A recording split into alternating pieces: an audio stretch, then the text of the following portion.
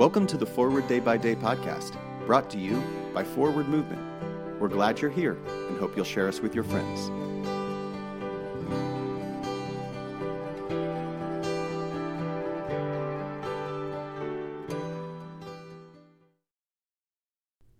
Today is Thursday, April 29th, 2021. Today the Church commemorates Catherine of Siena. Today's reading is from Luke 6, verse 41. Why do you see the speck in your neighbor's eye, but do not notice the log in your own eye? As far as I can tell, Christians all over the world have one thing in common. Christians of all sorts share this trait. It doesn't matter which denomination we are or whether we're conservative or liberal. We all love to talk about other people's sins. If only those people would do things differently, the world would be better. I am right there among them, chief among those who love to find fault with others while ignoring my own sins. Jesus is talking to me, and I bet he's talking to you too. Here's the thing.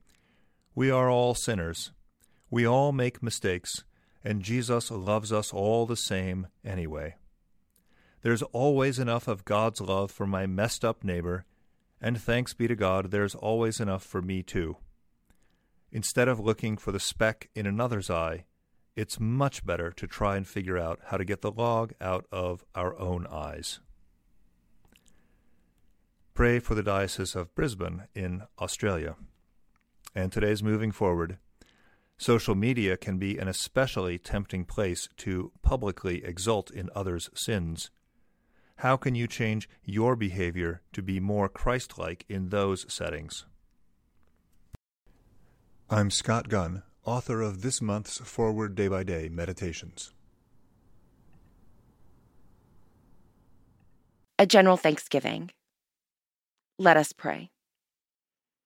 Accept, O Lord, our thanks and praise for all that you have done for us. We thank you for the splendor of the whole creation, for the beauty of this world, for the wonder of life, and for the mystery of love.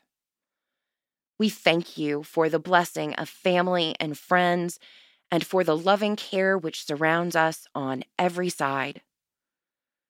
We thank you for setting us at tasks which demand our best efforts, and for leading us to accomplishments which satisfy and delight us.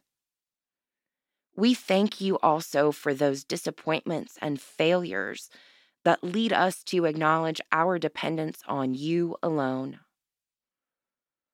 Above all, we thank you for your Son, Jesus Christ, for the truth of his word and for the example of his life, for his steadfast obedience by which he overcame temptation, for his dying, through which he overcame death, and for his rising to life again, in which we are raised to the life of your kingdom.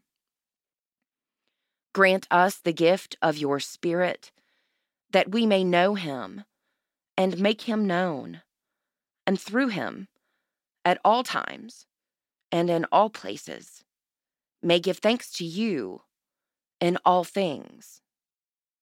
Amen.